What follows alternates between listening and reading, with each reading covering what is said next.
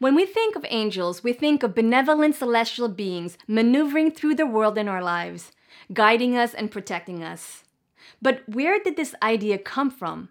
And do angels only exist within the boundaries of religion, or do they also play a role in other phenomena as well? Hi, I'm Sandra and welcome to Chasing Gods. In this video, we're going to explore the concept of angels. We'll do this by studying their origins and history, by analyzing the role of angels in religious ideologies, and by studying artistic depictions of angels from different cultures and time periods. By the end of this video, you may start to see how the concept of angels has parallels to concepts in nature and science. The word angel derives from Greek angelos, which means messenger. Angelos is also found in the first Christian Bible and is a direct translation from the Hebrew Bible's malach, which also means messenger. See, our present-day mainstream understanding and representations of angels are largely based on Judeo-Christian beliefs. I am a messenger. Let's see how angels are described and understood in these Abrahamic faiths, which also include Islam. Angels deliver messages. A story in the Old Testament, or the Hebrew Bible, tells how 3 men were sent by God to deliver a message to Abraham. The message was that his thought-to-be barren wife Sarah will have a child. Angels are not just messengers. They do virtually everything.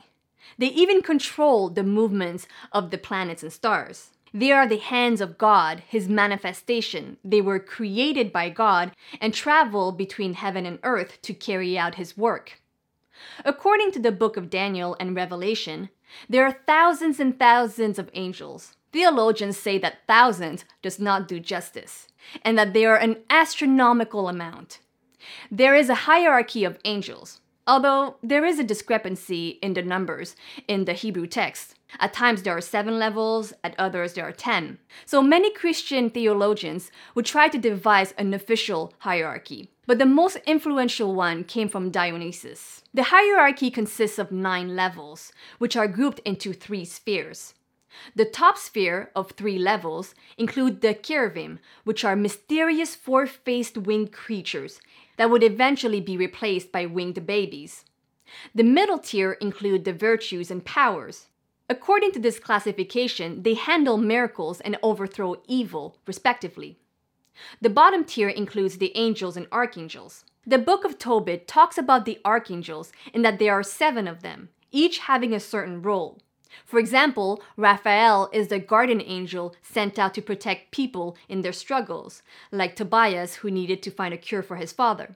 Archangel Michael is the military chief of angels, as well as the protector of the Israelites. Gabriel is a messenger angel, and he's the one who gave Mary the news of her baby Jesus. Angels are associated to light and fire. In the book of Daniel, the angel is described as such. His face like lightning, his eyes like flaming torches. In Exodus, an angel speaks to Moses from the burning bush. In Islam, the jinn or melek, which are the terms for angels, are also made of fire.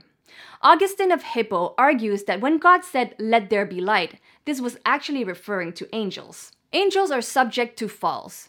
We're pretty familiar with the Abrahamic fallen angels. So Lucifer, Satan, or Iblis was once a beautiful angel, but fell because of his pride. Theologians believe that fallen angels illustrates the corruptibility of the soul, from pure to impure. Because of his pride or ego, a major source of sin, Lucifer gets cast out of heaven. Christian theologians add that fallen angels are also capable of rising up. The Bible also talks about an end battle between the good and bad angels. To scholars such as Carl Jung, this is understood as the battle within the individual soul between his good conscience and bad conscience. This internal struggle is often imagined today as a caricature angel and demons sitting on each of our shoulders, convincing us to follow their lead as we make a decision. This idea may have taken root in the Quran, which states that each man has angels on their shoulders tallying up their deeds. So we just saw a variety of angels from biblical art whose depiction have remained more or less the same. A human figure with a classical robe, wings, and a halo. However, this way of portraying the angel only started since the 4th century. Before that, the angel was represented as just a plain human being. The adding of the halo and wings most likely came from pagan influence. We'll soon see how, but first, let's go back in time and discover the 3 religions that may have contributed to the shaping of the concept of today's angels. Quick intermission! I just want to take this moment to thank my Patreon supporters. You guys have been with me from the get-go and I really appreciate it. And a special thank you to a new gold member on Patreon, Masa. Thank you for your generosity. Now, let's move on. Around the same area where the Hebrew Bible was written, there was an Indo-Persian religion called Zoroastrianism, which existed as far back as the 2nd millennium BC. The Zoroastrian faith also talks about deities that are similar to biblical angels. They're called Ameshaspantas. And they too act as a manifestation of the one creator named Ahura Mazda. They are his first emanations, and it's through them that all subsequent creation is accomplished. And check this out, there are 7 of them, the same number as archangels. And they're referred to as divine sparks, similar to fire and light. But wait, Zoroastrianism also talks about guardian spirits, called Fravashi, that are sent out by hundreds and thousands into the material world to take part in the battle of good and evil. These guardian spirits, however, are more understood to be the individual's personal spirit or soul. Hinduism is an even older religion and may have influenced Zoroastrianism.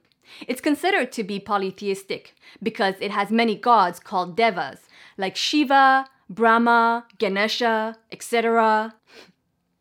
Devas are also associated to light. They're known as the shining ones. They are also categorized in a hierarchy, and they too represent the forces of nature and of human affairs. Devas have their opposite equivalents called asuras.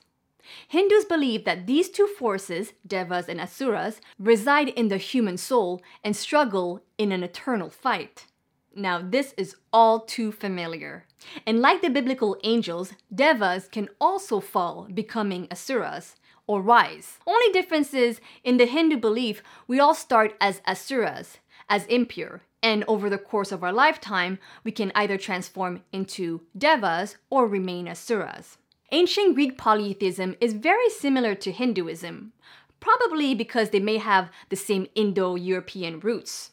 Greek gods are also hierarchized, and they embody the wide spectrum of natural phenomena, universal concepts, and human nature. For example, the winds were personified by the Anamos. The concept of time was embodied by the god Kronos. That's where we get the word chronometer from. Death by the god Thanatos. The emotions of vengeance by the Erinyes. Do you notice anything?